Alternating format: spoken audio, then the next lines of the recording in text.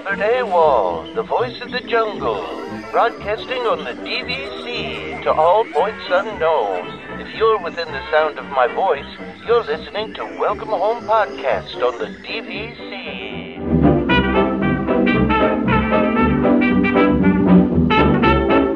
Hello and welcome home. Thank you for joining us on episode 127 of Welcome Home, a Disney Parks and Vacation Club podcast. I'm Tom. I'm here with just Trevor right now, but Damon's going to be here soon enough. Yeah. What's that? Yeah, Damon is on his way. Hopefully. He'll be here soon. Yeah, he will be. Yeah, he's. We're not at our normal time, so obviously people's schedules are kind of weird. Yeah. So this will be a chaotic one, and I'm sure people our old normal time though. Like this is we yeah. So just to bring everybody behind the curtain a little bit, you know, back pre-pandemic, we used to record at night, right? We used to do it at nighttime on Saturday, Friday or Saturday, yeah. Yeah, Fridays, and now, and you know, since we went to weekly, we've been doing it, you know, kind of midday on Sunday. But you know, sometimes we got to change. Obviously, we all have weird schedules and things going on. So now we're doing it at nighttime again. It's kind of feels like home. But it's been such a long time since we recorded at night. I mean, I can't even remember. Yeah, like I said, it feels weird because usually around this time I'm thinking about. Like my brother and I usually have a thing on Saturday night. We actually did, we had our virtual get together last night. So that's not an issue, but, your normal video gaming you guys do. Exactly. Yeah. So sometimes we just sit and chat on Discord or whatever, but yeah, it's, usually I'm doing that, but yeah, it kind of feels weird tonight not doing it. But then also for me, it's even more off because this is actually the long weekend for me this week. So, cause for some reason, May long weekend is like a week off between Canada and the US. That is interesting. Yeah. Usually we line up, but this is the one I guess we don't line up on. So yeah. Well, that's all right. Do we want to see if we can get into some listener questions here while we're waiting for Damon? Yeah. Damon will show up sometime soon here. Do you want to read the first one? Sure. Marie says, on our last visit in January, a CM at Guest Services mentioned that the old FastPass system is now the park reservation program and that he expected some sort of new FastPass program once COVID reservations were lifted. Thoughts, speculations. He also mentioned the Disney Genie app. We speculate paid FastPass, maybe a few free for AP/DVC or resort guests. And we'd love to hear your thoughts. And Marie adds on, she's DVC, Animal Kingdom Lodge, and Copper Creek. It looks and the hearts and the Mickey ears right there too. Yeah, so exactly. You can't forget those. So I think I hate to say that random cast member's not going to really know that much, right? There's always like a joke about the bus drivers always telling you things that are going to happen and then it's never true, right? But I do think that. And we've seen some FastPass signs being removed, and I think that doesn't mean FastPass is going away. I think FastPass will come back. I just think it's going to be different. I do think they're going to go maybe to like a paid one. I don't know what that's going to look like for our annual pass holders and DVC members. But I do think it's going to be different than it was. I'm just guessing that it's not going to be the same as it was. I would agree, but I do like the idea of either.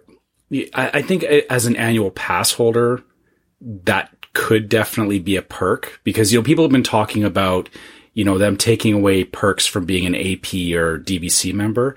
If that was something that was rolled into one or both of those things, that would benefit all of us. But I think, that would definitely be a good incentive is if you didn't have to worry about paying for your fast passes, but then people outside of that, if you're just buying park tickets, having to pay for it, I think it kind of makes sense. And again, Universal has been doing it for a while and nobody seems to complain about that. And, again, just based on what Universal's done, it seems to actually work better because there's not the fight to get fast passes. It's not the, the scramble 60 days out to. Yeah. The pre-planning. Yeah. So, I mean, I don't think it's a bad thing because it is a form of crowd control, which, fast passes definitely need. But yeah, you're right. It's hard to go off of speculation from a random cast member. The other thing too is, the Disney Genie app is something that they've definitely kind of kept in their back pocket that we really haven't heard a lot about in the last, really since COVID started. Like they said it's still happening, but we haven't heard any more details about it. Like I think, right. I don't remember where it was said recently, but it was said somewhere recently that it is still coming and still happening, but they didn't give any more details about it. So, but I kind of feel like they're going to go to like the Max Pass kind of system that like Disneyland has, it kind of feels like they might go that direction. And like I said, even if they did that, it would be nice if as an AP or a DVC member, you could get, like, maybe if there was a tier of that where you could get in and get, X number of fast passes a day or something like that as part of it, as a perk. That's never going to happen. You know that as well as I do. That's never going to happen. Hey, David.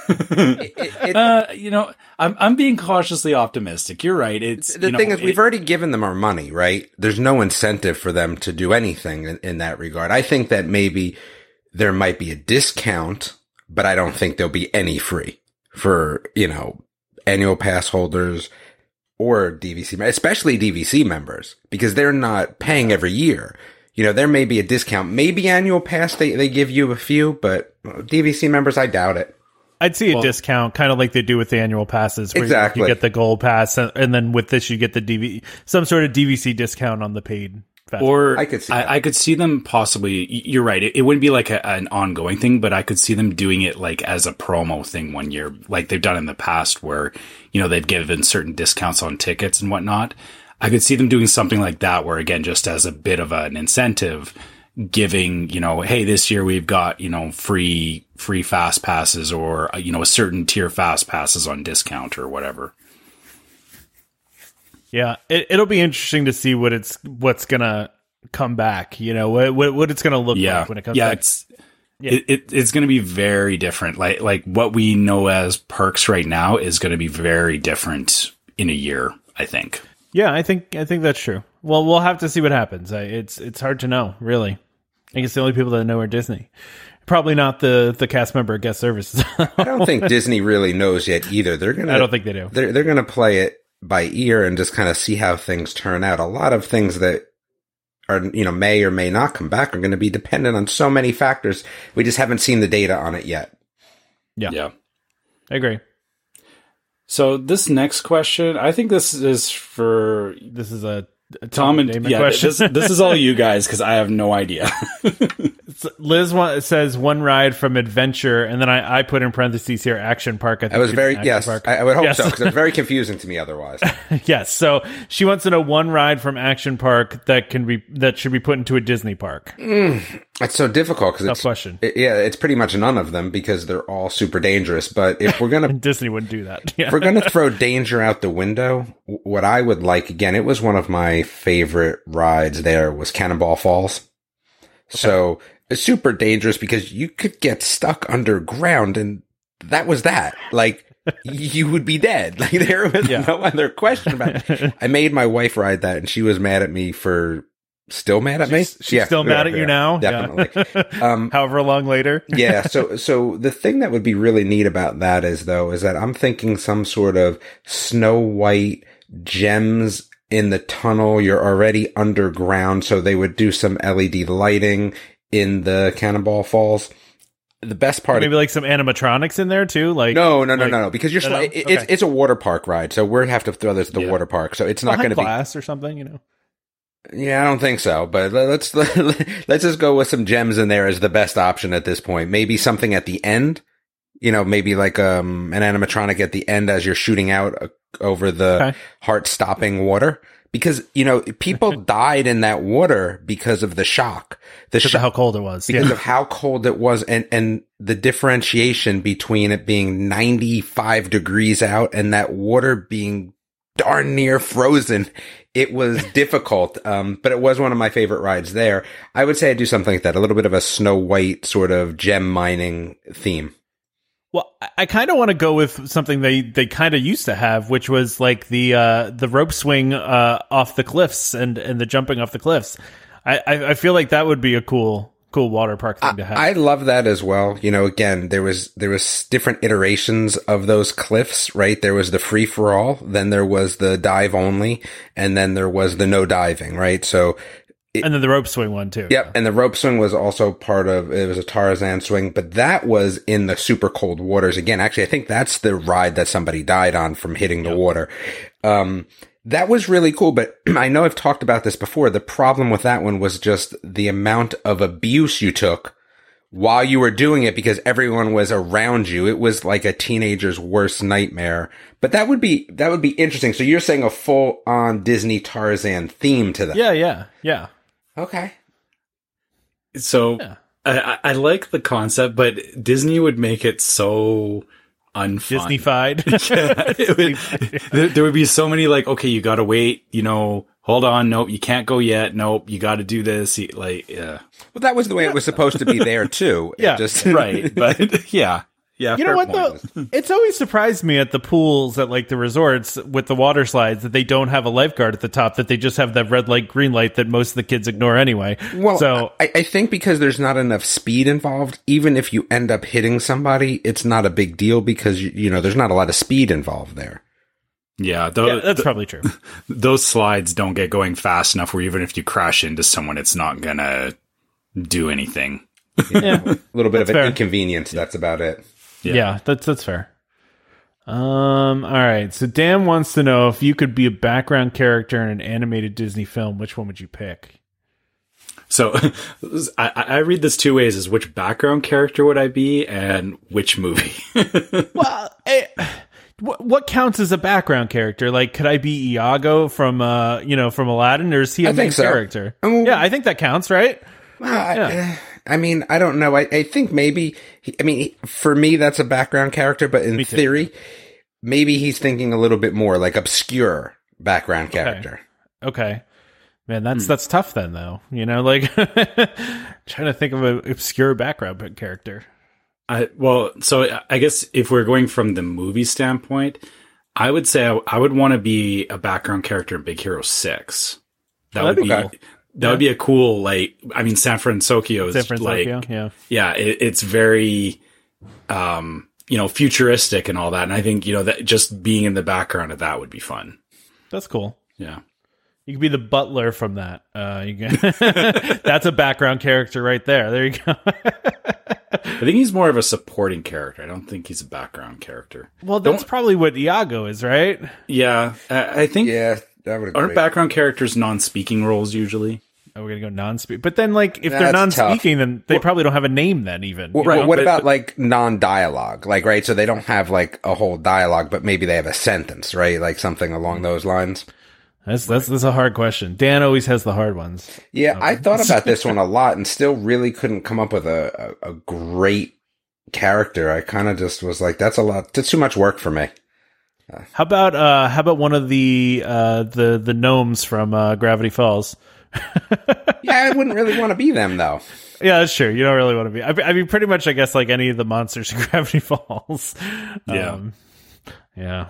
All right. I can't really. I mean, it's an interesting. Maybe one of the superheroes in Avengers, but then the problem with that is, dude, if you're a background character, you obviously have stupid power, so then you're not even cool. So then you're pointless. Well, not only are you pointless, you're probably scared your whole life because you're like, oh, dude, I'm a superhero, but I'm not really all that good. So I gotta hide from when Magneto comes out. So yeah.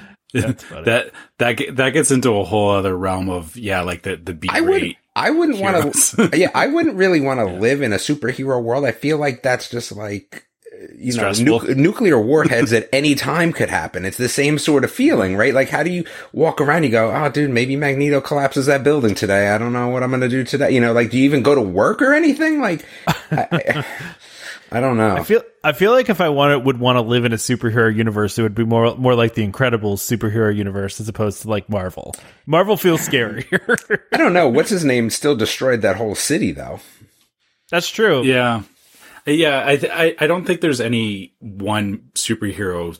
The problem is as soon as superheroes get involved, stuff is getting wrecked. So it doesn't really matter which universe you're in. You know that, as soon as superheroes show up, it's not that they're going to protect you. It's that stuff's going to blow up and they're going to deal with it. but yeah.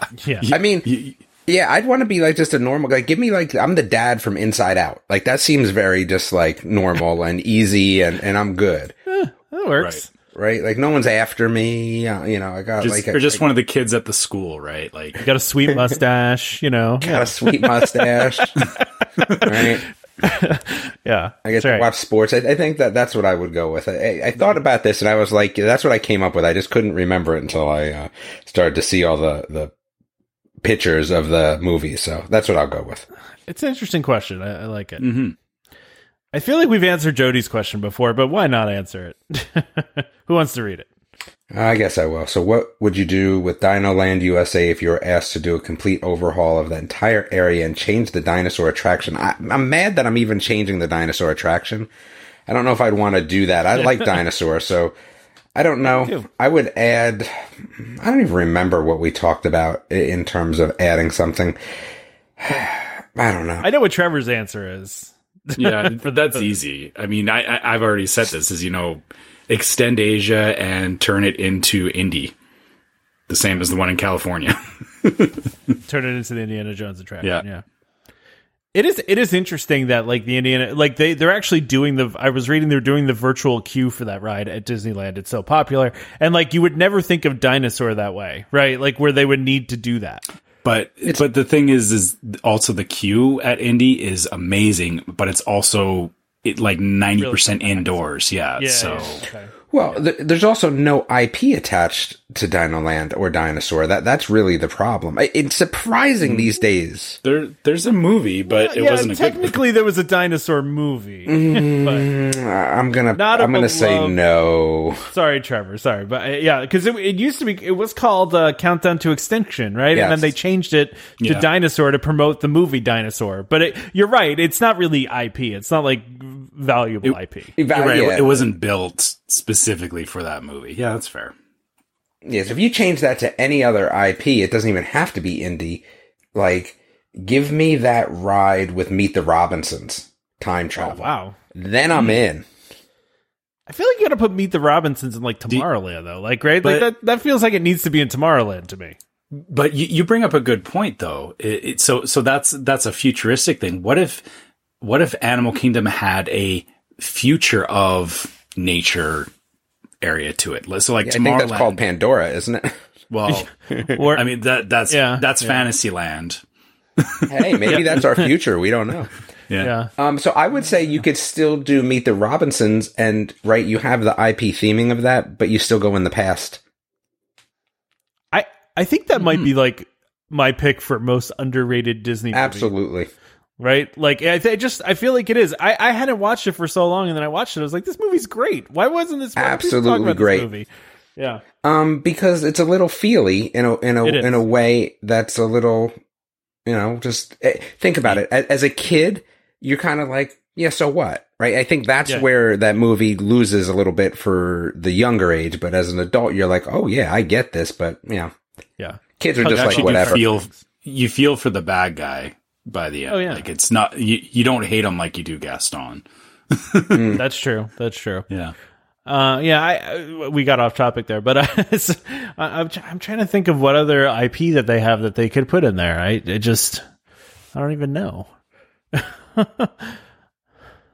Yeah, I mean, what else have we talked about? We've really just talked about Indiana Jones, right? Yeah. And then you brought up Meet the Robinsons now, but we did talk about Zootopia as well, but I challenge that Zootopia it doesn't fit thematically in Animal Kingdom. Well, I also just think whatever they're going to do with it's not a huge space, right? It's and they're going to do something with it, right? Because they got rid of the roller coaster, which I'm blanking on right now, Primeval Dino World. Right, it's just sitting there, right? It's just sitting there abandoned. Eventually, they're going to tear that thing down, and then what are they going to put there? They're just going to sit there empty, or are they going to put something there, or are they going to retheme the whole land? I don't know. It just feels like, I mean, I don't think they rip out Dinosaur, but I don't know. No, I don't think they rip out Dinosaur either, but I think that I could see them doing like an overlay. But I mean, Dinosaur. I love Dinosaur too. I think Dinosaur is a great ride. It's a ton of fun. But it's funny. I know that a lot of people won't go on that ride because they get terrified by it, you know? Yeah. Like, my sister refuses to go on that ride as, you know, someone who goes on every roller coaster, has done skydiving, but she hates that ride. She can't do it. It just, you know, freaks her out. So, I mean, some people won't go on it, but it's almost like the creepy clown pool over at Boardwalk. It creeps some people out, and they really didn't like it, and then other people loved it, and, you know. Honestly, it is a very claustrophobic ride. Even comparing that to Indy, that it's not even so much like the dinosaurs or the dark. It's just the way that they did the theming and everything inside. It feels very claustrophobic, and I can see where that is off-putting to certain people. Gotcha. All right. I can see that. Let's see. So the next one is from Chris. What moment during a trip was it that made you say to yourself, this is why we bought DVC? I don't think I really had an aha moment. It just was, you know, you get the numbers, it makes sense, and that was that. I don't think there was a trip moment or anything that was like, I mean, because what are you doing that is only DVC related really at the parks, per se? Well, you know, I think for me, maybe it's like walking into like Bay Lake for the first time, or like, you know, walking into Animal Kingdom Lodge and just, you know, that like, yeah, this is really nice and this is really cool. You know, that kind of feeling. When I'm booking and I don't have to pay, it's not when I'm in the park, but yeah, no, that's fair. I mean, that's a good point. Is when you're booking and you're just not even thinking about money, you're just like, yeah, we're going, right? Yeah.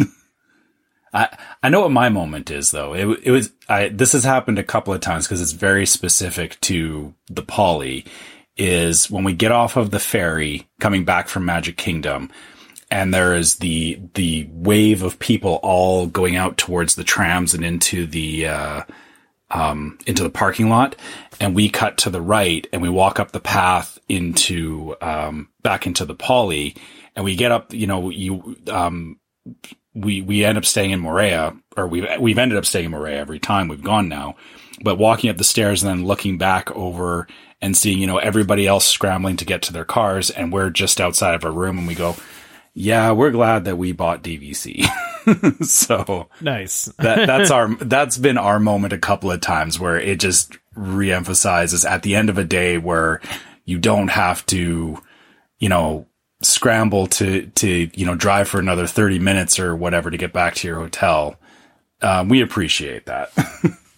I also feel like that, like every time I go into the DVC lounge or go to Top of the World, I'm always like, yeah, this is why I got DVC right here. Yeah.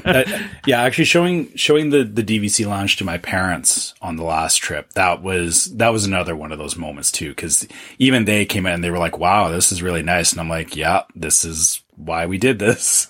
Well, I think I've told this story before, like where I took my in-laws up to Top of the World, and they were like, how much did you guys pay for this? Like, because it was just like we were standing just checking out the view of everything and having a drink, and like it was just like, it's like, wow, this is awesome. How much did you guys pay for this again? You know, that kind of thing. So yeah. All right, so Garrett's question is for me specifically, and says, Tom, I need some clarification. I haven't finished the last podcast, but you said Sleepy Hollow didn't have the Nutella waffles. What time of day did you go? My wife was devastated when I told her this, and she checked the menu and saw the waffles still had Nutella, but only for breakfast. So I'll answer this really quickly. I have seen a couple people report this now, that they do still have the waffles, but they only have them for breakfast. So I have seen that a couple times. I can confirm that I went in the afternoon, so maybe that's why they did not have them available to us. So it does seem, Garrett, that they still have the Nutella waffles, just only in the morning. So make sure you go in the morning and don't do what we did and go in the afternoon. So wanted to make sure I cleared that up for everybody, because I had, you know, said in my trip report that they didn't have the Nutella waffles anymore. They do still have them. It's just at breakfast. All right. So we got that answered. Okay. So just a thought. We have one last question here, but I'm wondering if we should maybe do the ad first, and then we can kind of lead with this question, and then this goes into the news. Okay, as well. so into the DVC news. Sure, but before we even do any of that, I can't even stop myself from saying that the last episode of season 2 of Amphibia is tonight, but you know, it is so ridiculously game changing. So what ended up happening was Matt Braley, you know, went online, because it was supposed to be a couple weeks ago, and he was like, hey, we have to pull the last episode for a little while. and no one really knew what was going on. It unfortunately had gotten to iTunes, I think, or one of the streaming services early, and some people had purchased it and watched it and all that. But, again, I waited a little bit and we ended up seeing it today. And there was a disclaimer at the beginning of the episode, which was very interesting. It says, the end of this episode is very violent, and it is, something that you have to watch out with your kids, especially little kids. I'm going to tell you that today is the day, right? So we are in May here of 2021. It may be better than Gravity Falls. It was so ridiculous what happened in this episode today. And again, right, super great show. I wouldn't even think about spoiling it, but it was so ridiculous and so crazy and so like, wait, what? Wait, no, wait, and that? And oh my goodness, that's it was absolutely nuts. If you are not watching that show, you're doing yourself a disservice. If it's not better than Gravity Falls, it is 100% currently on par with Gravity Falls, even though it does have one more season left, which again could ruin it or make it even awesomer. It is ridiculous. Go watch it if you're not watching it. If you're like Trevor and you're in Canada and don't have season 2 yet, like, you need to watch this show. I'll just leave it at that. I guess I need to start watching it. Mm-hmm. Dude, it's ridiculous. I would love to, but like you said, Canada Disney Plus is, it's the Twilight Zone. I don't know what they're thinking with it. Well, I'm sure it has to do with rights and all that stupid stuff. It's a silly licensing thing up here that it has to be licensed, even though it's their own thing. It's silly. And it's funny. Those are two IPs that are just so unfortunate that we don't have them in the park somewhere, somehow. And they're all a little bit tied together. Like, again, this won't ruin anything. This is more of just an Easter egg, is that, during this episode, there's a book, right, that falls on the floor of the library, and Marcy's looking through it, and Bill is in the book, right? They've also done an episode where it's an alternate universe. Like, there are some, out of the timeline episodes, right? They're usually 2:15 or 11-minute episodes, and one of them is a Gravity Falls episode. There's a frog, Seuss. How is there there's a frog Seuss in this show? Like, also Kermit makes an appearance. He is actually one of the announcers at a bug polo game. Like, they're doing it the right way, and it's so ridiculously good. But those are two IPs that I would love to see. I know they're not as big as, some of the other ones, but gosh darn it, I feel like a Gravity Falls, sort of event and an Amphibia event, give me a world changing ride, right? So that's, again, Rick and Morty. We have all these shows that do it. And I think what's happened is it's become a little bit more easier to understand for the person that's not watching them, right? Like, we're all, you have WandaVision. You have all these shows that are giving you this whole alternate universe sort of, situation. Give me a ride like that at Disney that has a bunch of these IPs. Like, throw DuckTales in there. DuckTales went to Gummy Bears. Like, they all, like, intertwine now. Like, give me something like that. I'm in for that. Well, hopefully that's what they're going to be doing with some of these, like, connected universes things that they're doing for Disney Plus and stuff like that. So, yeah, that's pretty cool. All right. do we want to do the ad now? Yeah. Go ahead, Trevor. Yeah. Let's do our ad, and then we'll talk about Tanya's question, and then also talk about the DVC news that came out that was out of nowhere. Yeah. Okay. So let's start with we'll start with the ad and then circle back on that. So first up today we have DVC Resale Market. DVC Resale Market, a World of DVC company, is the leader in the DVC resale industry with 13 former Disney Vacation Club guides and 3 former Disney Vacation Club quality assurance managers. If you're thinking of buying DVC, browse the largest selection of DVC resale listings anywhere, with DVC experts on hand 7 days a week to answer your questions. If you're thinking of selling, turn to the friendly professionals at DVC Resale Market, where over 98% of listings sell within 30 days. In 2020, DVC Resale Market helped over 3,600 families join or add on to their memberships. Go to dvcresalemarket.com or call 1-844-DVC-PROS. That's 382-7767. When you speak to them, please be sure to let them know that Welcome Home sent you. All right. So, crazy news. We actually have some legit, juicy DVC news for once. So Tanya wants to know, with new Grand Floridian villas being announced, any thoughts on the prospect of getting a hot tub in the DVC pool area? We go in winter, and villas at Grand Floridian are, GVF, whatever. It's a hard pass because we have young kids. They, of course, want to go to the fun DVC pool, not the courtyard pool that does have a hot tub. So I don't think there's going to be any new pool here. I think they're just doing the rooms, right? I just have to go on record here as hot tubs with that many people are just nasty. What if you're in it by yourself? Are you cool with that, or you just don't want the fact that No, there's way too many people. I'm a hot tub at my house, or maybe at somebody else's house. Probably not even. I'm just a hot tub at my house. Maybe an elite sort of spa, but probably not even that. Nah, dude. Unless I'm in charge of the maintenance of a hot tub, no thank you. Nah. Well, we should talk about this news, right? So DVC has announced that they're going to convert 200 hotel rooms to studio villas, only studios, for summer 2022. It's the Grand Floridian building that is closest to the DVC rooms currently. But there's some really interesting stuff in here. I put some bullet points about this. First of all, they're all studios. All the rooms are 5 guests, and they're actually going to be quite a bit bigger than the current DVC studios, assuming they don't make them any smaller. Because they're listed now as 447 square feet versus 374, which is the typical. And then there's also some interesting things in here. They're going to add these villas to the existing condo association. So that means the new owners, first of all, they're not going to be restricted like the Riviera ones are, because they're not building a separate resort. They're just adding this to the current condo association, and so they're not going to have those restrictions. So we think.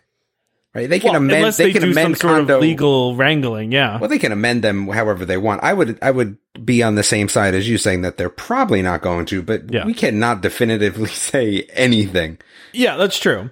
But the other thing that was interesting to me is that the expiration date's going to stay the same. So now you're going to be buying into these rooms, and the expiration date is 2064. So, but maybe so maybe what they're doing is they're setting it up for just extra points for those people that want to buy in that maybe already have contracts.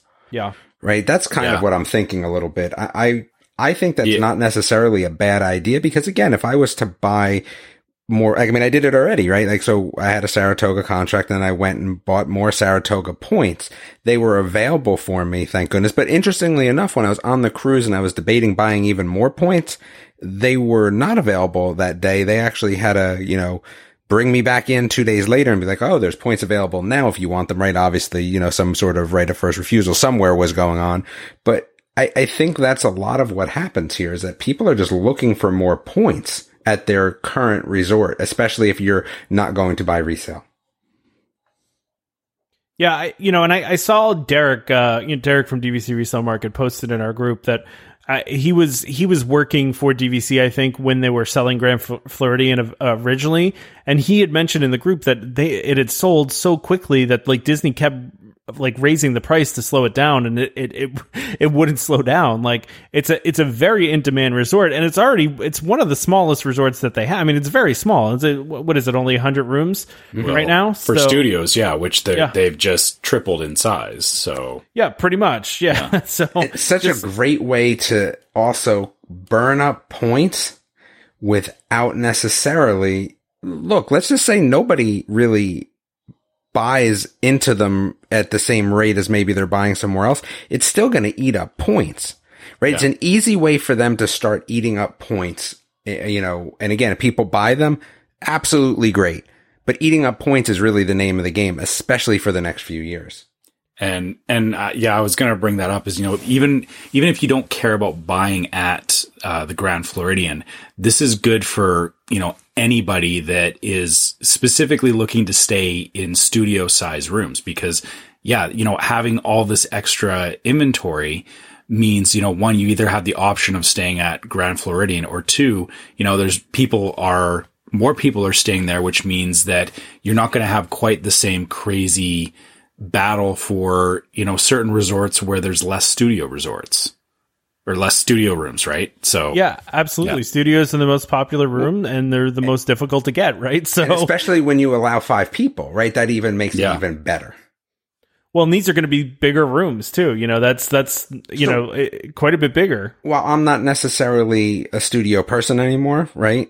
These might pique my interest, right? That's another interesting thing, right? You might get people that are not necessarily studio people being more interested in this, not only for the extra square footage, but also the exclusivity of the Grand Floridian, right? Like there's something going on there where I wouldn't do a studio at the Grand Floridian previously, right? Because I'm assuming they were not 5, the older ones. Is that the case or not? I don't know, actually, because they have the existing DVC building does have all the room types, right? So it has studios and 1-bedrooms. I just didn't know if they were a 4 or 5 studio. But I don't know. That's a good question. Well, even if they are 5, that extra space makes it like, okay, maybe I would do that. Plus they'll be new, right? There's something to be said there. It definitely changes my thought process for this resort. I'm going to say it is 5, Damon, because when I stayed there, we had the queen size bed, we had the pull-out couch, and we had the bed that comes Murphy down from under the TV. Okay. So gotcha. I'm thinking it's 5. Yeah. Got you. So I think it's going to eat up points. I think that people will add on points if their Grand Floridian people are ready. There is something to be said about people not, especially people that aren't as well versed in, let's say, resale and or playing the DVC game, right? Let's just say that that's not your thing, right? It's way easier to buy points from Disney at the current resort that you're at than doing something else, without a doubt. Yeah, no, that's true. Now, I was going to ask, do you think that, like you were saying, this may just be something where they allow people to add on. Do you suppose that they'll have a point where they're maybe pushing new members to buy into it? Like I don't think it's add-on only. I don't think it's going to be add-on only, but I just think with the same end date, why would you? What would be the benefit? That's still 40 years out. It's 2064, right? So I'm going to hand you $1 or $1.50. Which one are you taking? Right? Like that's really what you're talking about at this point. Like, unless you're so in love with the Grand Floridian, but you can always stay there anyway. That's the kind of the cool thing about DVC. So I don't necessarily think that I would take, like if I was going to buy new, right, at this point, there, and especially if I was going to buy directly from Disney and I'm not going to add on at Saratoga, then I'm looking for that end date because it gives, again, at this point, right, it probably gives my kids more time there because I don't know if I'll be too old to be going at the end of these current contracts. But why would I not want to do that? I don't know. Right. That's what I would be doing. So I think that there will be some people that will do it, right, for the exclusivity of the Grand Floridian. But I think that, it's going to be a great way for people to add on at that resort. Yeah, I would agree with that. I'll be interested to see what the price point is, right? So, because right now it's priced at $245 direct, which is a little high. That's like their sold out price, right? But do they go down? Absolutely not. No, you don't think so? No. Well, especially with what Derek said, where they like literally couldn't. They sold it out so fast. I mean, they'll probably keep it at a high number, I would think. And why not? Because while it's not being sold, it's still serving a purpose of eating points. True. Yeah. Yeah. But I mean, those rooms will probably. Well, I don't know what the declaration process is when they're adding them to a current condo association. Like, I don't know how that works. I'm assuming they still need to like declare the rooms in groups while they sell, like when they sell the points. I don't know. That's a good question.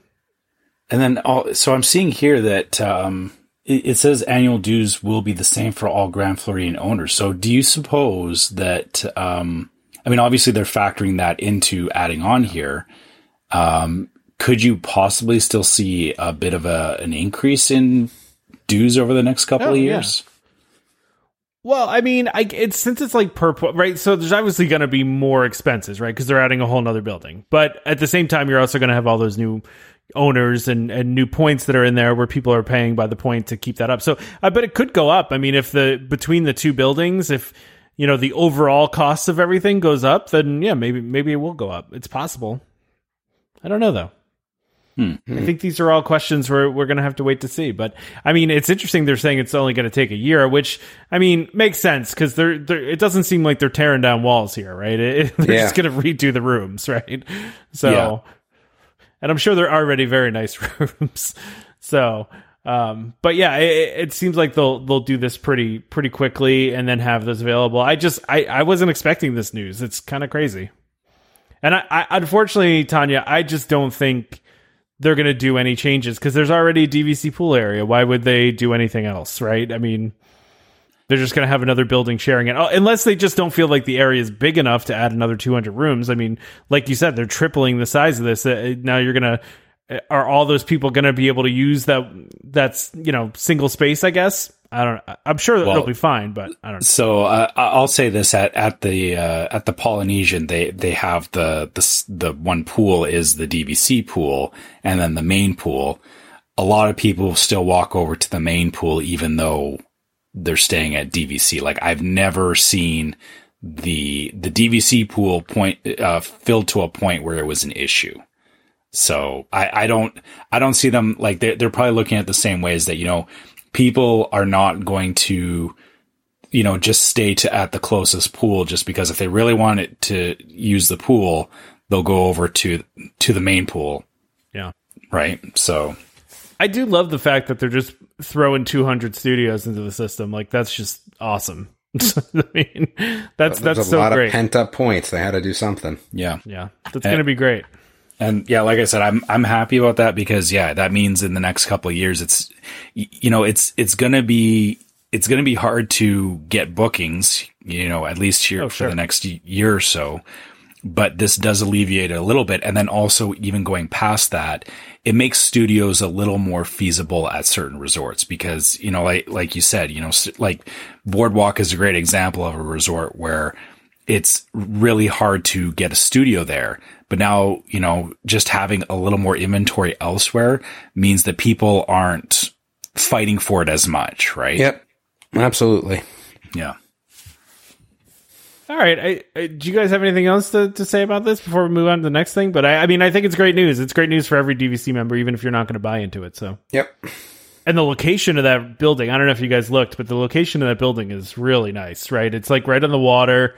It's right by the pools. It's not too far from the monorail and from the main building. It's a perfect location. It's the closest one. It's basically right on the other side of the beach from the current DVC building. So it's a good spot. All right. Well, the next thing I had on the list was Avengers Campus updates, and there's a couple things here. Dude, there is literally an item on the menu called Spoonful of Cereal that is Raisin Bran. I'm just out on that. I'm out on that. It's breakfast, but yeah. That is so random with everything else on the list. It's so stupid. It's just if somebody wants some cereal for breakfast. I'm just... Is it served in a giant spoon? I hope it is. I mean, that'd be pretty cool. I guess so. This is a little bit, the food is a little bit underwhelming, even though I like the idea that they were going with. And honestly, I looked at this whole thing and dude, some of these are like a sandwich. Like, really? There is literally only two things on here that are even anywhere close to interesting, which is this PB&J punch, which I don't know how they're pulling that off, right? Lemonade with peanut butter and strawberry flavors. And then the only other thing that is even close to being worthwhile is this Mission Breakout unique, what's it called? The Cosmic Cream Orb. Everything else is just, that's down the bottom. Everything else is just, I'm very disappointed in this. Very disappointed. The chicken sandwich is cracking me up though because of the whole thing with because it's what is it, Pim Kitchen or whatever it is, Pim Test Kitchen, like the gigantic piece of chicken with the really small bun. I just think that's kind of funny, but also really annoying to eat. but here's the thing: you have this whole there is such thing as test kitchens, right? there's a freaking salami, ham, and cheese sandwich. You can fancy that up however you want. And I think the big one of that is $100, right? Yeah, well, it feeds like 6 to 8 people, but yeah, there's a big version of it. But why do I want a really big sandwich, right? Like, it just seems so ridiculous. If you can find a family where if a family of 6 people, where all 6 of them are like on board with having a giant sandwich, sure, but sure, yeah, everybody's cool with salami, rosemary, ham, provolone, sun-dried tomato spread on toasted. It just seemed like there could have been, look, half of the menu could have been crazy and the other half not, and I would have been okay with that. But there's nothing here that I'm like, ooh, that's crazy. This was the opportunity for crazy, and it's missed a little bit. Yeah, I get what you're saying. I think they focus too much on the size differential stuff and not enough on the crazy. The size gimmick. Yeah, as the differentiator. Yeah, I mean... Yeah, like that you're right. That seems to really be where this went, was they were like, oh, let's make the bun small and the chicken big. Like, okay, yeah, that works for one. There's a ham and cheese sandwich and a bowl of cereal. Like, I don't think I need to go anywhere past that. Yeah.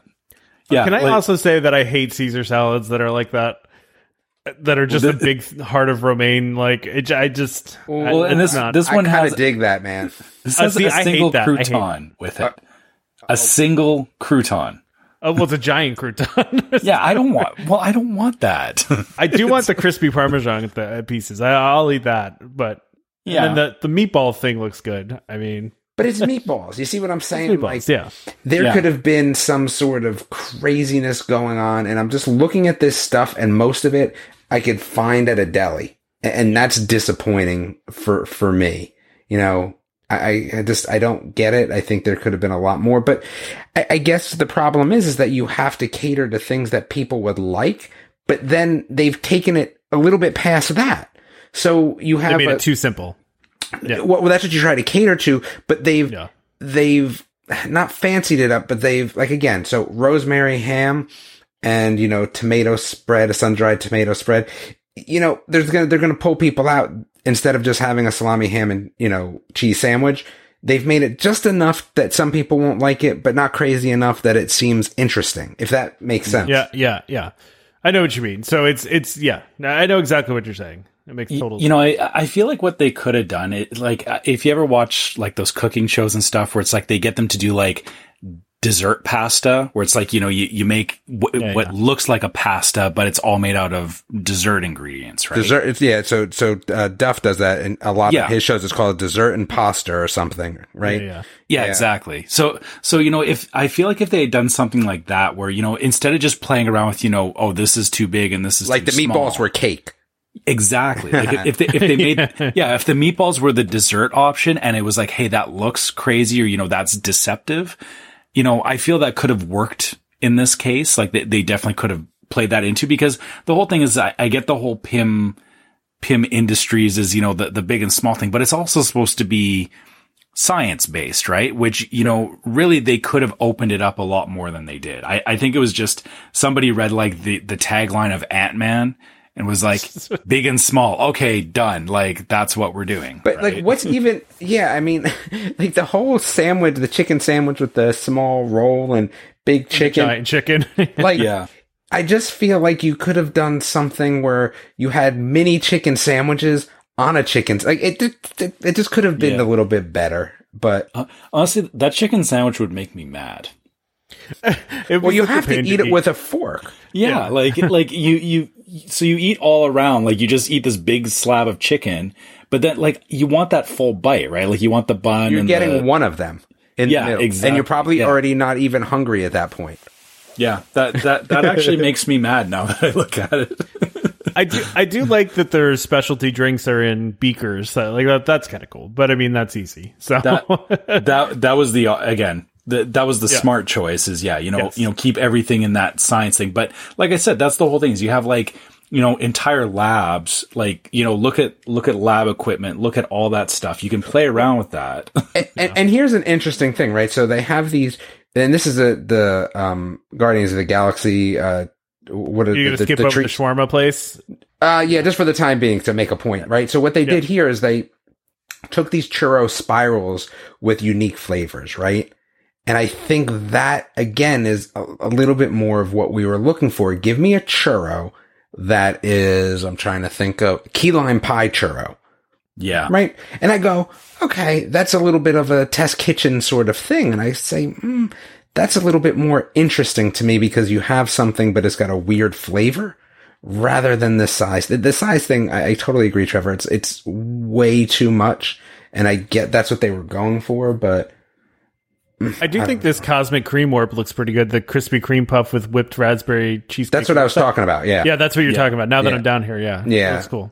I don't even really like cheesecake, but again, that looked good. And again, that also looks different enough, but it's also got this weird color. It's also got a raspberry cheesecake mousse, which is a little bit weird. And I don't know what the outside of that is, but it looks really good. It just is different. It almost looks like Oreo cookie or something. Yeah. But it almost looks like a truffle or something. Yeah, it's exactly. Otherworldly, right? Like that's... Yes. That's the point. Like the desserts in what is it, Satuli Canteen, and that one cheesecake that's like that blue cheesecake, right? Oh, that is the best. Yeah, it is. Yeah, the rest of these are mailed in. The shawarma place, I mean, I don't know. I mean, it's falafel. Like, okay, I can go get that wherever I want. It's cool that they have plant-based. That's nice that they're doing it too. Absolutely, I agree with that. But yeah, I'm not very.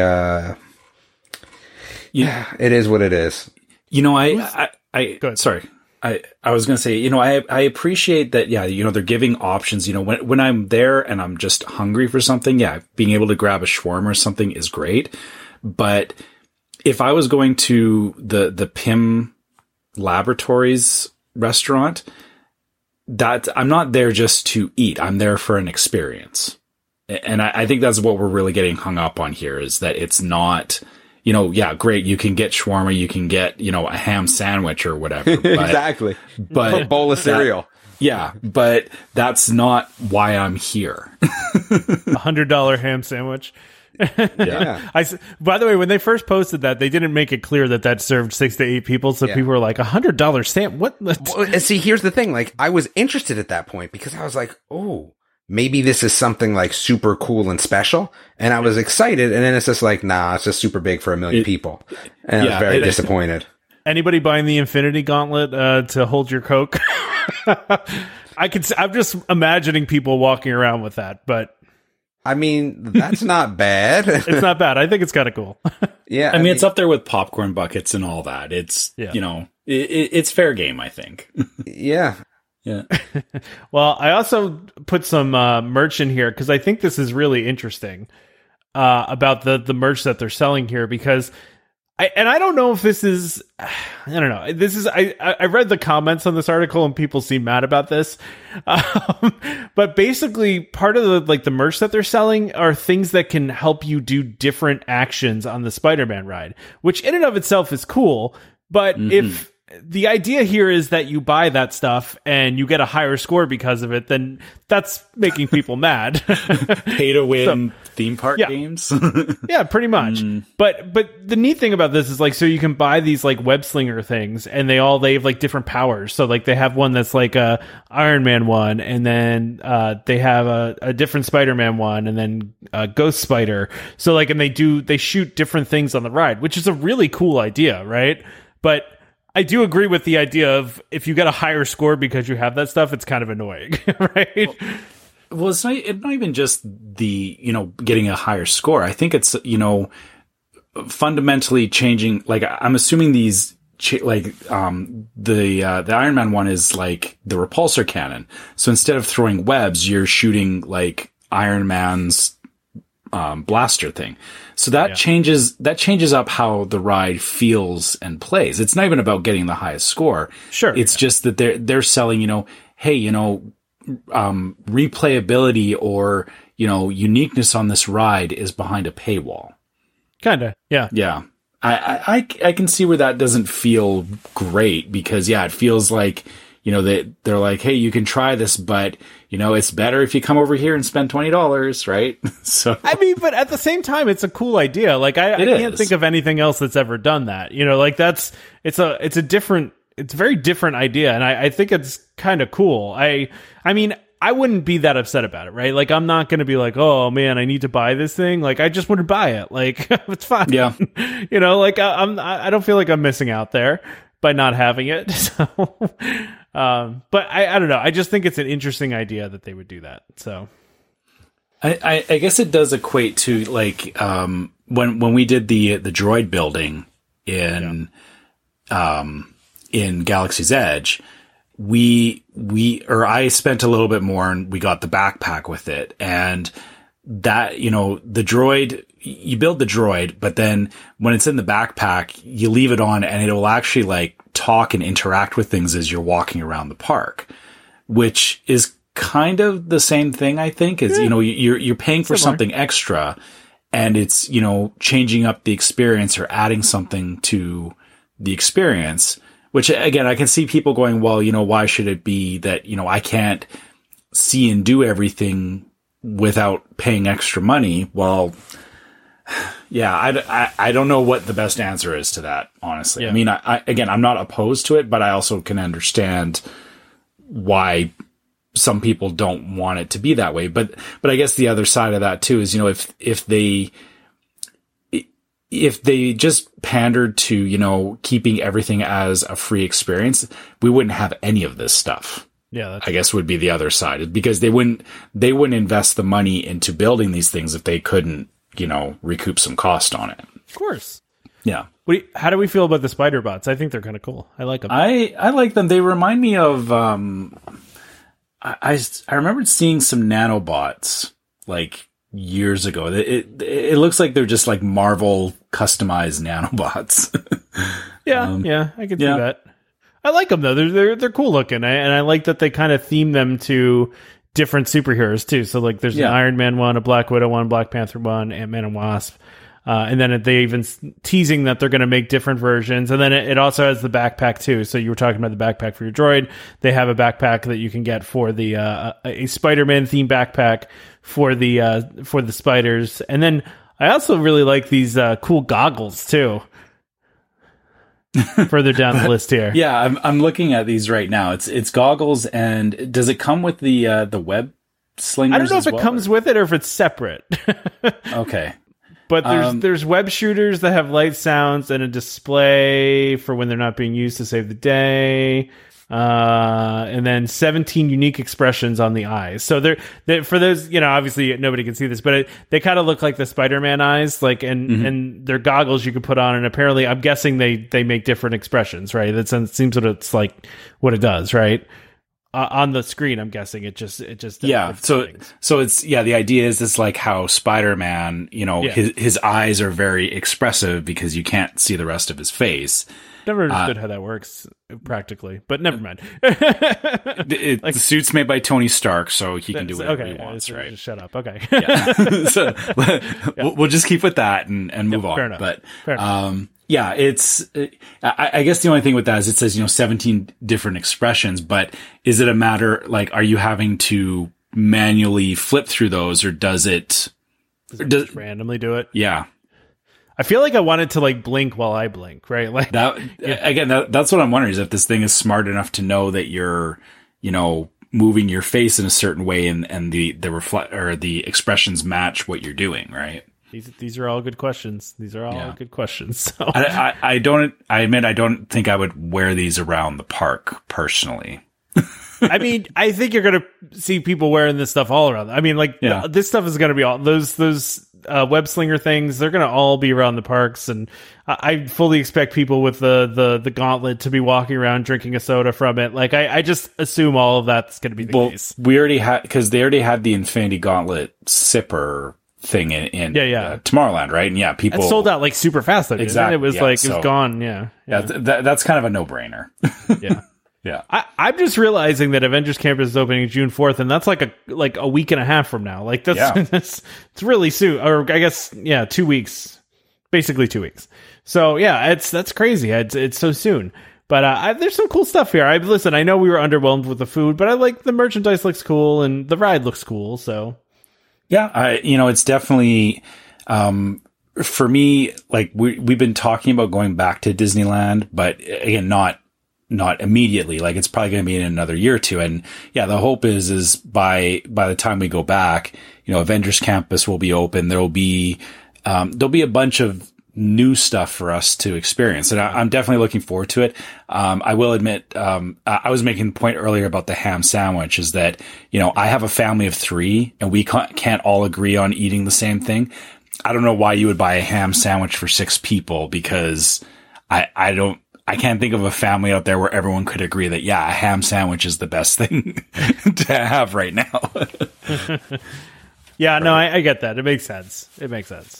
Yeah. Yeah, and I mean, there's going to be stuff. I really just want to go just to see the Spider-Man robot thing that they're going to fling into the sky and see that thing going across. Like, I can't wait for the first videos of that. Like, I don't know if that's an opening day thing or if that's not going to be till later, but it seemed like they're ready to do it. So I'm hoping they start doing that day one. I just really hope that it doesn't fizzle like how, remember we were hyped about the potential of them using drones for the X-Wings and it was like a super letdown because they just used it one time. Yeah, they used it for the opening and then we never saw it again. I really hope that they figure something out for it, whether it's like part of a show or something like that for the Spider-Man animatronic. I just hope that it's not just, you get to see it on YouTube videos because they never do it again after the first day. I just hope it's like random throughout the day. Like that's I hope it's like the Dapper Dans. Like you don't know where they're going to show up. You just look in the sky and Spider-Man is flying by, right? Right. Which that's what my hope is. I feel like they wouldn't do that because, for the amount of money that was invested in that, you wouldn't want it to just be, robot flying by and nobody notices, right? Like I feel like it would be part of a show or something like that. But it has to fit into like the idea of the land that like Spider-Man's just there and like it's part of the immersion of it, right? That Spider-Man's just randomly going by. Like if you make it part of a show, then it takes away from the immersion, right? Because it's like, oh, Spider-Man's going to make an appearance like, in 15 minutes. But that's what I'm thinking is, if they have like a meet and greet or something and they cue it to like, oh, Spider-Man's coming for the meet and greet and then you see him come flying across the sky and then, that would be cool. Yeah. All comes right, out. I'll give you that. Yeah, exactly. Right. Like, and then, he comes out for the meet and greet. Like, I think any like, I was originally going to say, any kid under 10 would be amazed by that. I'm 40 years old and I would be amazed by that. Yeah, that's I'm be amazed by that too. I don't know what you're talking about. Right. I retract what I was saying about age. I think anybody would just be hyped about that. Yeah. Yeah. I'll freak out when I see that for the first time. Like my brain will explode. So speaking of Disneyland, by the way, I was reading that they're not opening the Matterhorn all the way until July. And I saw another article today about the Matterhorn is just like straight up falling apart. It's an old coaster, unfortunately. It does need some love, but apparently pieces of the outside of the mountain have been falling off. And yeah, it's. I mean, the thing is over the years it has gone through points where they do maintenance and stuff. I recall being there once when they were fixing it up.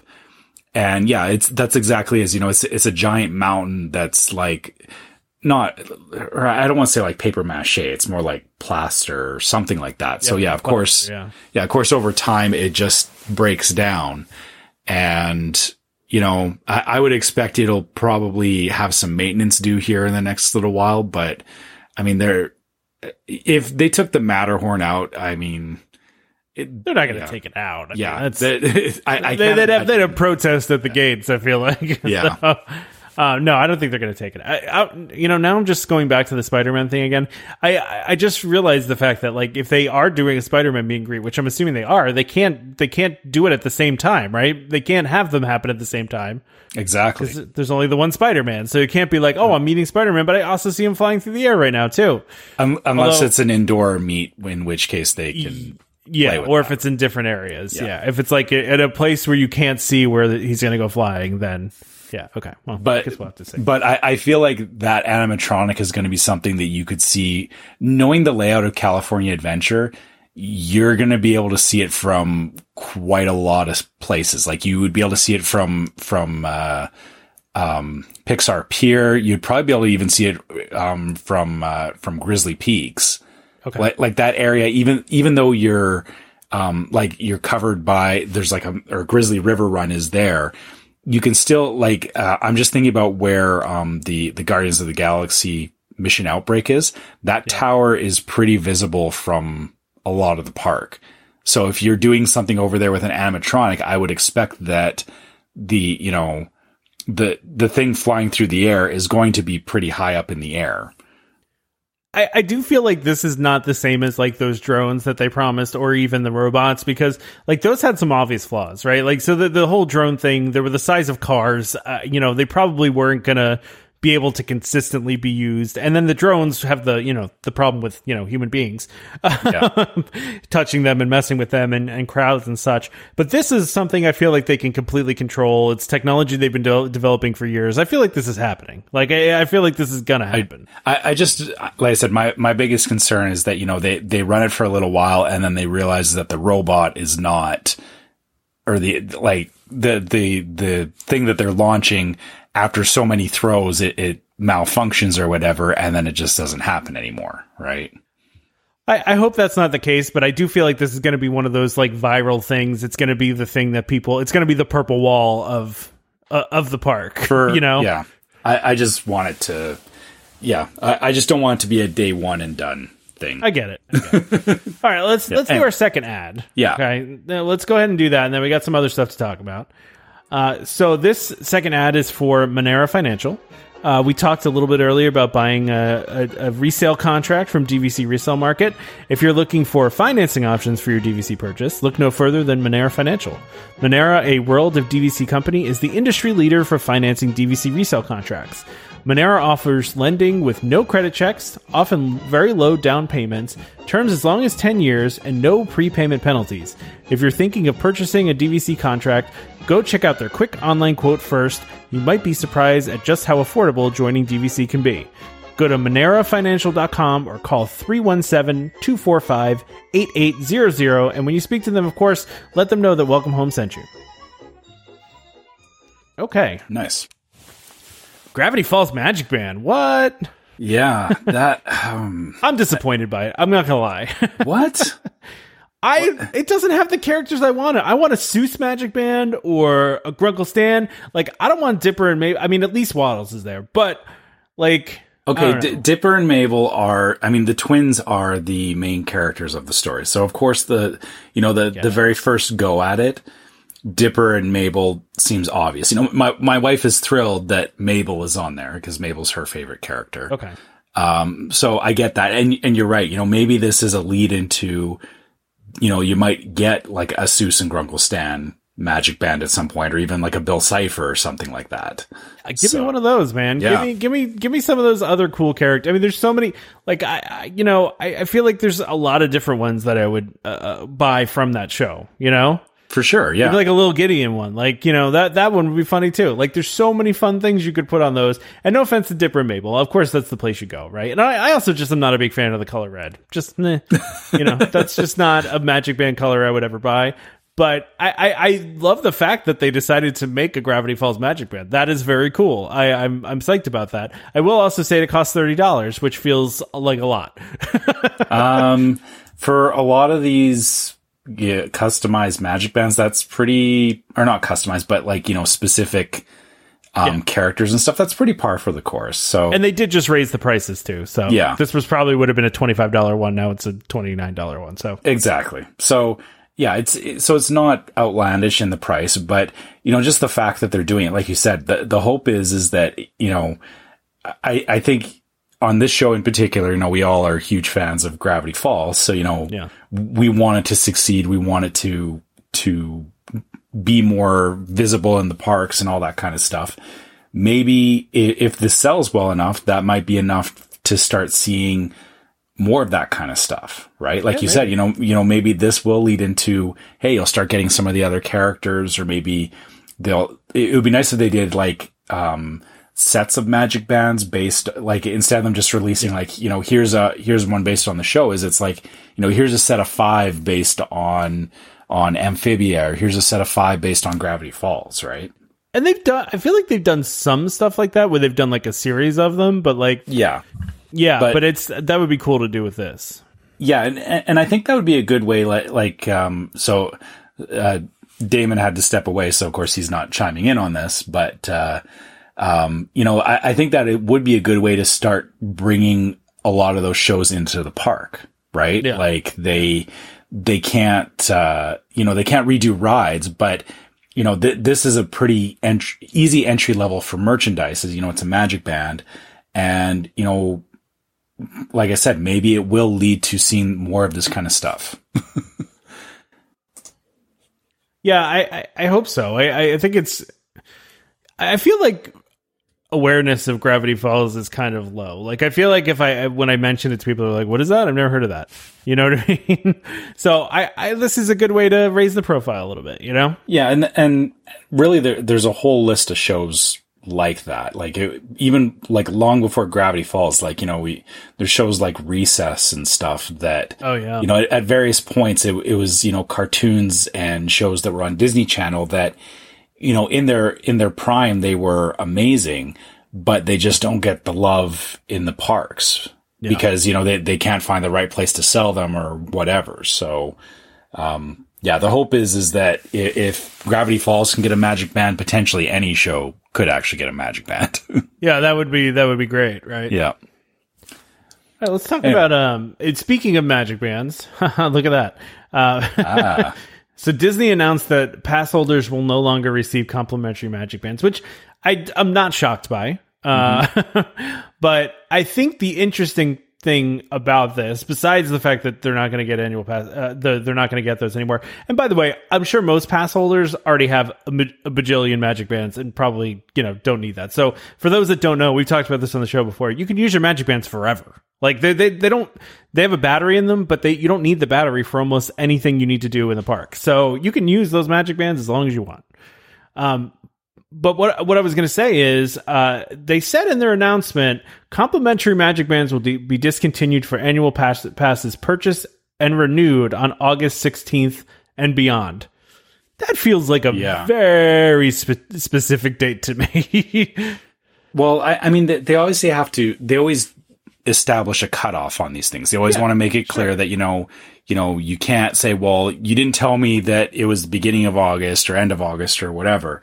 They want to be specific about it. But the word that is most curious is purchases, because as we know, there hasn't been the ability to make any new purchases. So there's a bit of an implication here saying, hey, maybe on August 17th, you'll actually be able to start buying annual passes again. I'm going to be honest. I'm going to put it out there right now on recorded. This could be replayed anytime. I think August 16th is when they start reselling annual passes. I'm calling it right now. I'm saying it. Done. I'm not even saying this is a rumor. I'm saying this is what's going to happen. Well, I hope you're right, because I was looking into it for my next trip, and I think I do want to do an annual pass next year, because we're going to try and possibly do a couple of trips. So if I can get an annual pass before that trip, that'd be good, right? Yeah, why not, right? And truth be told, while they're making a lot of changes to the Disneyland passes, I don't think that they're going to make that many to the Disney World passes. I don't think they really had that much of an issue with how those were set up. I mean, it's a whole different beast in Disneyland, right? Like, they had to make a change there. I was reading something that, like, what was it? It was well over 50% of the guests at Disneyland are annual pass holders, and they just literally didn't have enough space for all the people that wanted to be pass holders. Yeah, and but Disney World, that's not the problem. And the big difference too is that so Disney World you have the silver, gold, and platinum passes. Yeah. Silver is for people in Florida residents only. Gold is Florida residents and DVC, and then platinum is basically everybody else. So those tiers are pretty straightforward. In Disneyland, they had there was a lot more complication to it. Like, a lot of tiers. Yeah, there was like the SoCal pass. There was all these things where they had different types of passes with blockout dates were in both cases, but yeah, they had a lot more plans and stuff. And even like, the monthly payment plans and stuff. They made it a lot more accessible for people in California because, yeah, like you said, they knew that there was a lot of local people there that wanted annual passes. But the problem is reopening the resort right now, they can't allow for, all of that annual pass holder traffic and, whenever they get back to allowing people outside of California, it's just not feasible. And that's why they had to basically like scrap the current system and redo it. The difference in Florida is, it's a much bigger place and the amount of, people that had passes there was not nearly as, it didn't eclipse. Big of a problem. It didn't eclipse the, out of town visitors. Really, Disney World is much more tuned to out of town traffic. They assume that people are coming from out of town all the time. So for sure. It like you said, it's a very different animal. And I wouldn't be surprised if, they just come back with the current tiers and probably some tweaks to them. I can definitely see that. I can see there being a little bit more restrictions and blockouts and again, updates. And this may even tie into what we were talking about earlier with the fast passes is that they may be trying to realign themselves with a new fast pass system. And then they'll say, hey, here's the new fast pass system and you can buy annual passes now, which, either gets you a discount or some sort of benefit alongside of it. Right. Yeah. Yeah. It's interesting to see how this is going to go. Right. So I do think they'll make some tweaks, like you said. And I do think that, there's a chance that they maybe add some more blackout dates or whatever. But this also makes me think that Disney expects by August 16th that they'll be back to full capacity or close to full capacity, right? Like, I feel like they can't do this unless they feel like they'll be able to really open things up. Well, I mean, I could be wrong. Based on, based on the current trajectory of things, we talked about it last week with them changing the mask policies and distancing and I'm sure you saw that, like they took the plexiglass off of Soarin'. So, and they got rid of all the relaxation areas, which makes sense because those were for outside, masking. Yeah. So. Yeah, they don't need them anymore. I would say, I think, Disney, knowing Disney, they have forecasting and all that kind of stuff.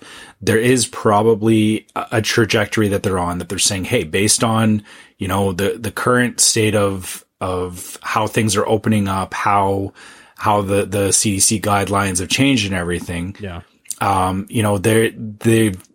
I wouldn't be surprised if they have a plan from here until the end of the year, probably even longer than that. But at the very least, the next 6 to 8 months, they're saying at these times we're going to open up these shows, we're going to add this, we're going to widen the scope of what we're doing. And the idea being once they get far enough along where they can justify saying here's an annual pass, and selling the annual pass doesn't feel like I don't want to say right now it feels like a ripoff, but if you think about, if you bought an annual pass right now, it's like you're basically agreeing to that, you don't care about fireworks, you don't care about parades, shows, character greetings, right. So I think that they want to be cognizant of saying, hey, we're offering an annual pass and knowing that there's a certain level of value to it, because if they try to sell it now, one, it seems like a money grab.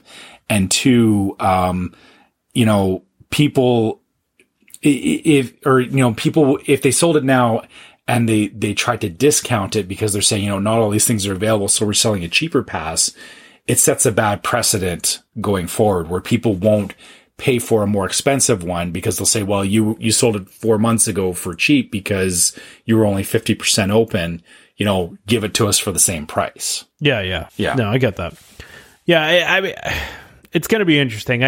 I'm wondering where they're going to be at that point. I mean, we'll know obviously at some point, but, it makes sense also that they want to sell passes again with the 50th celebration starting in October, right? So they want to get a head start to that, and they want to start selling those passes again and bringing people in with the promise of the 50th celebration. So, and there's going to be a new ride debuting. There's going to be all sorts of stuff going on for that, all sorts of events. So, I think this is part of that. Yeah, and like I said, I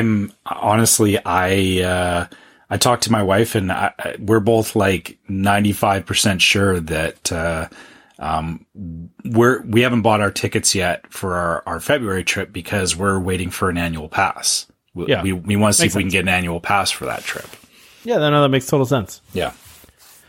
All right, so I have a headline here of Epcot updates, and it's kind of more like Epcot area updates because there's some boardwalk in here too. Yeah. And I just tried to group them all together. And truthfully, these are kind of like almost like remember when we used to do like the speed round? This is almost like speed round topics, right? Because these are not things we need to talk about a lot. But okay, so why don't we don't have to do a full-on speed round, but especially since Damon is not here to yell at us to go faster. So right, but here let's high level this. So there's 4 topics here. There's Disney Cruise Line merchandise and treats are now available at Disney Yacht Club. Boardwalk ice cream is replacing Ample Hills Creamery at Disney's Boardwalk Resort. The 3 Caballeros animatronics have returned to the Grand Fiesta Tour at Epcot, and Space 220 restaurant. I put it on here just so I can laugh about this because I don't believe it. So yeah. So okay. So for the first 2, I mean, yeah, I get where your thinking was with this. That Yacht Club and Boardwalk are pretty. Yeah. They're Epcot resort area, right? Yeah. So the merchandise at Yacht Club, that's cool. I don't care about the merch. I care about the food.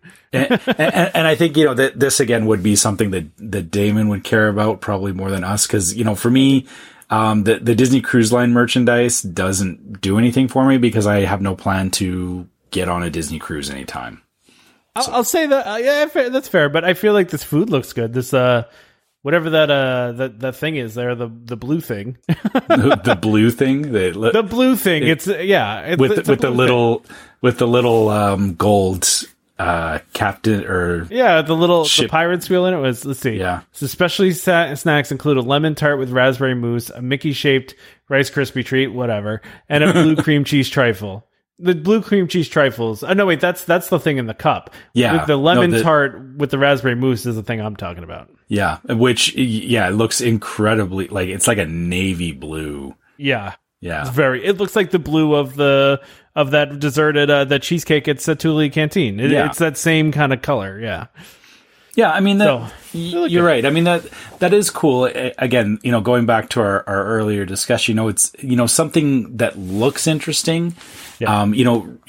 It's still a lemon tart. It's not going to be, or I wouldn't expect it to be mind blowing, but yeah, it definitely looks interesting and thematically fits the Yacht Club. So yeah.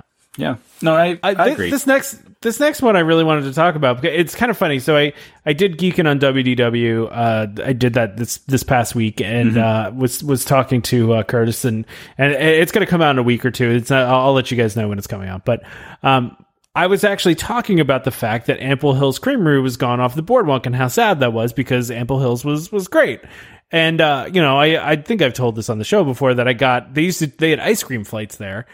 And I got an ice cream flight one time, but it was like 9 flavors, and I nobody wanted to share it with me, so I ended up eating it all myself. And I was like, thought I was going to puke all over the boardwalk, but the space was just sitting empty. It's just been sitting empty, and then all of a sudden, out of nowhere, Disney throws up a sign that says Boardwalk Ice Cream. Which, come on, Disney, like we can't come up with a better name than that.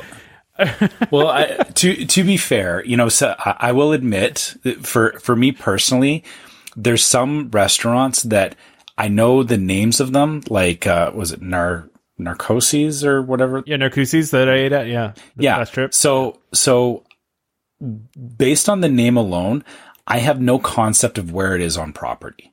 All right, you know what? That's fair. And same thing with, like, Ample Hills Creamery, that could be anywhere. Boardwalk Ice Cream, I know where that is. Like, that's true. It's on the boardwalk. Yeah. And it does seem like it's and listen, I'm glad they're using the space. Like, don't get me wrong. Yeah. I'm not going to I'm happy that they decided to use the space and to put an ice cream shop in there because when I think boardwalk, I think ice cream. Like, it's a synonymous thing to me. So this is great that they're doing this, but I was looking at the menu and felt kind of uninspired by you. But it just was kind of, very standard fare, and not even like the ice cream flavor variety was very, like, how do you not have chocolate chip cookie dough? Like, dude, you gotta have chocolate chip cookie dough, right? Like, I was going to ask, so what is required for ice cream flavors, I guess? Well, I think you have to have the traditional chocolate and vanilla, right? You always got to have that. I think chocolate chip cookie dough and cookies and cream go next. Like, I think those have to be there, right? Really? You wouldn't put strawberry in before? I'm not a strawberry fan, but I could see it. Okay. We'll throw strawberry. Are you like strawberry? You like Neapolitan or? I do. I like straight strawberry, but as I've said in the past, I'm not a huge connoisseur of ice cream because it doesn't agree with me. But for me, I would put a good strawberry ice cream above. But before you get into like Rocky Road or anything where you start mixing stuff together, even cookies and cream, I feel is, that I wouldn't count that as like standard fare necessarily. No, like cookies and cream is probably like the third most popular ice cream you could get. Like, it's extraordinarily popular. Okay, well, I don't know. I mean, I guess I always assumed vanilla, chocolate, and strawberry were the default. Let's see. Flavors. I just Googled this right here. Let's see. What do I got here? All right. Wow, it's further down than I thought it would be. Wait, where is it? Cookies and cream and chocolate chip cookie dough are actually the same on this list. So, see, in this list, I called it right. So, the International Dairy Food Association top 10 ice cream in the country: vanilla, chocolate, cookies and cream. One thing we didn't mention was mint chocolate chip, and that's next on this list. Then chocolate chip cookie dough, butter pecan, which I don't care for. Strawberries on the list though, number 10, and then number 8, and then Moose Tracks and Neapolitan. So Moose Tracks. I don't know. Okay. All right. I'm not into popular ice creams, I guess.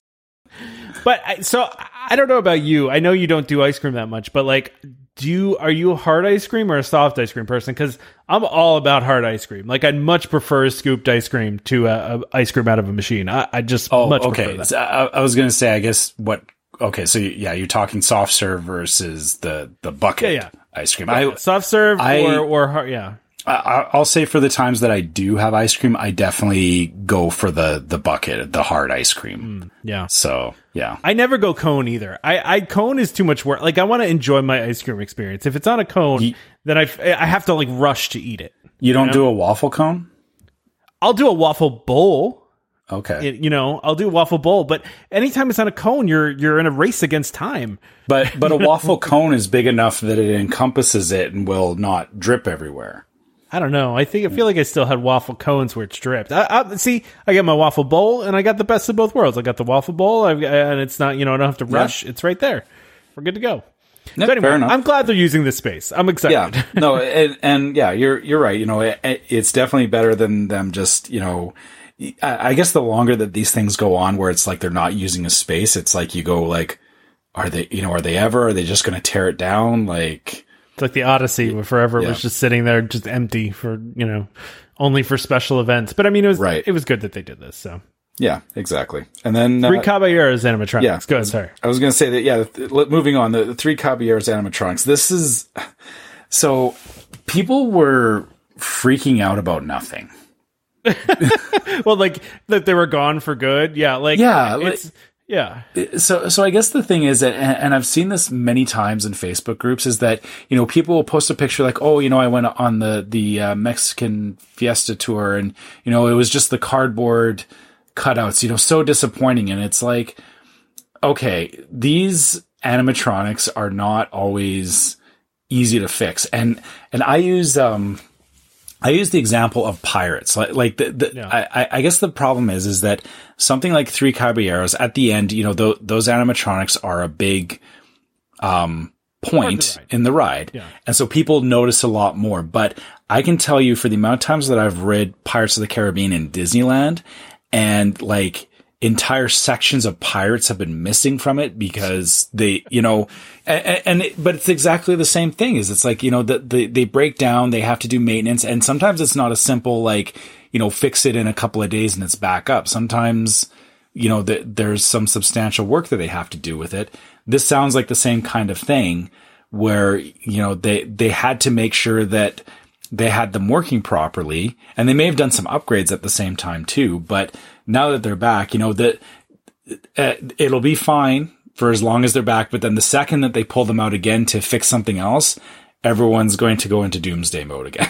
Yeah, because it's going to become Coco or something. Yeah. But what the thing I found cool about this is, for those that don't know this, and I feel like I knew this, I just kind of forgot. So part of why it took them 4 months to do this is that those animatronics are 50 years old. Exactly. So yeah, and they were, so Imagineering literally, this is according to Zach Ridley, we were just talking about the other day, the Imagineer that posts on Facebook, Instagram all the time. It said, shout out to our Imagineering team who lovingly restored these historic audio animatronic figures from the ground up using the latest technology to replace components that were originally made by hand 50 years ago. So these animatronics were at opening day, I think, of Magic Kingdom. Yeah. And part of the Mickey Mouse review. And then they were in Tokyo Disneyland for 26 years.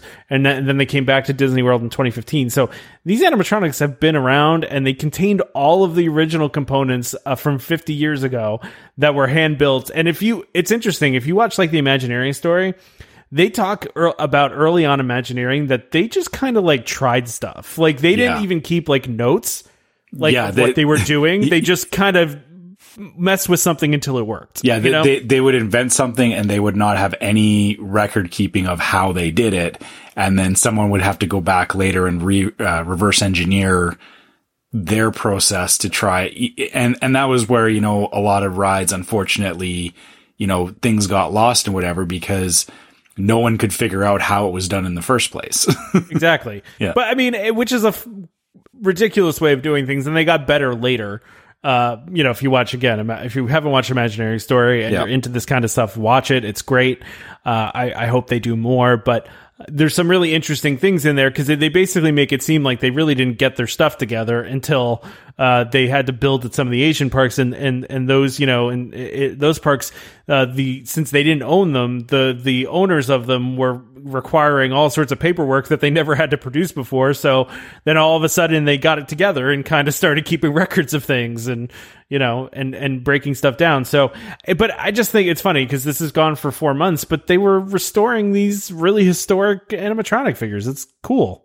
And, we've mentioned this before. Like I've said about how, that like, I'm sure that they machine their own parts, and they for something like this, they probably looked at some of the mechanisms and went, there's nothing off the shelf that can replace, the joint on this animatronic.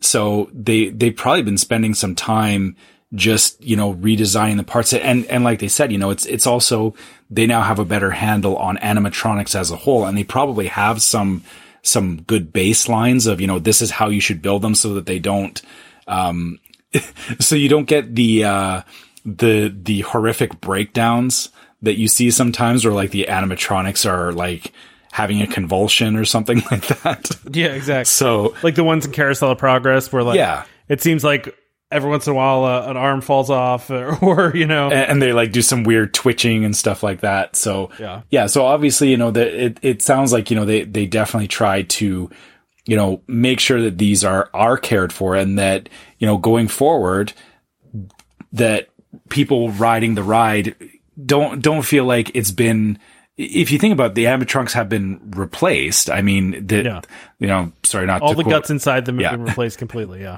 Not to quote WandaVision, but it's Theseus's ship theory again, right? That's some heavy stuff in that show. Yeah, exactly. But it is the same ideas. They eventually have to replace them. But at the very least, riding the ride, you're never like, lots of people get to enjoy it again. And also, be prepared that, I don't think there's a single time that you can go to Disneyland or Disney World where there's something not in repair at this point. Yeah, of course. Like it's, yeah. all until they turn this right into Coco. We all know that's where it's going. Oh, totally. Yeah. That, it'll be Coco, and then, 3 Caballeros will be completely forgotten and no one will ever remember what that was, right? Depending how cool they make the Coco thing. Like, if they just do a little overlay, I feel like they need to do more than that, and there's a lot they can do. But listen, another podcast, right? Well, and let me say this: if they're going to do a Coco ride, then I'm gonna not be surprised if they went to the Italy Pavilion and did a Luca ride next. That'd be cool. It would be cool, but yeah, it's not everything has to have a ride. I wish they would go back to, there was a concept years ago where I think it was the Japan Pavilion, where they were going to make like a Matterhorn type of ride back there too. Oh, man, so many cool things that get left on the cutting room floor, Anyway, Space 220 supposedly is maybe going to open soon. Pfft. I just don't believe anything with this anymore because I've been you've had too many times. Yeah, you've had 2 years of spring, or no, was it last year or the year before? I don't even remember. Remember when they said winter 2019? Like, winter 2019 is going to happen, right? And then January comes, 2020, February comes, nothing. And then COVID happens and everything closes. And now it's May of 2021, still no Space 220. Yeah. No, I understand it. And I think I got the feeling that you were kind of secretly hoping in the back of your head that there would be something announced before your last trip. Oh, of course. I mean, I always hope it. Like, I got lucky with the People Mover. My luck was not going to happen with Space 220. Like, it just wasn't going to happen. Like, I just don't believe this restaurant's ever going to open. I think it'll open like, in 2040. You think they're going to pull a Hatbox Ghost? It's just going to sit there forever. It'll appear and then disappear for like 40 years, and then they'll be like, hey. I mean, listen, is it positive that they're hiring people? Yes. They're hiring a bunch of positions like chefs and waiters and busboys and all that fun stuff. So you don't hire those people unless you intend to open, sure. But I feel like we've been through this exercise. I feel like they had these jobs posted at one point, and then it just fell through again. So maybe it really is done for real this time. Like, maybe it's just been sitting there done for a while. And we did see an update fairly recently about it. So maybe it'll finally open and then we can go. I hold back to what I said earlier, that there is probably a timeline somewhere, and I wouldn't be surprised if going into the summer, you're going to start hearing more and more news. You'll have the usual summer just stuff going on. Like they always want to make sure that they're doing the normal out of school, it's busy there and all that. I can bet you though that by like August coming into September, you're going to suddenly hear about, things like Tron. You're going to hear about what their plan is going more, not just for the 50th itself, but going into the next, they said it's going to be like a 1.5 year celebration of the 50th, which is not surprising. They did the same thing for the 60th at Disneyland. We went pretty early to, for the opening of this 60th. And then we went again a year later, and there was still lots of 60th stuff going on. And it made sense because they wanted to make sure that people got a chance to experience it and all that. I wouldn't be surprised if they're kind of doing the same thing here, where they're not going to dump everything up front. And Space 220, I think, is going to be one of those things that, they're going to announce a bunch of new rides, like Guardians of the Galaxy and everything. And they may even decide to tie it in with when, Future World, what are they calling it now? Is it Future World still, or I don't know what the there's the neighborhoods that you're putting me on the spot here. I don't remember what all the neighborhoods are called, but I'm drawing a blank. I'm still going to call it Future World for probably the next 10 years anyway. But isn't it like World Celebration is one of them? Yeah, I wouldn't be surprised if, as they're getting to the tail end of the construction there, that you see Guardians, Space 220. And there was supposed to be a Pixar thing opening up there, like a play area of some sort. Yeah, the play area. It's not. Yeah, it's not just Pixar. Okay, so it's World Discovery, World Celebration, World Nature, World Showcase. Right. Yeah. So, I wouldn't be surprised if when they get to the end of that you suddenly see that they're like, oh, bang, bang, bang. Here's all these things opening up really quickly. But I'm betting right now that you won't see these announcements until August, and they'll probably be either targeting November it'll be November for some of them. And then you'll see like going into early next year will be the rest of it. I'm going to say Space 220 opens in July just because I'm making bold predictions today.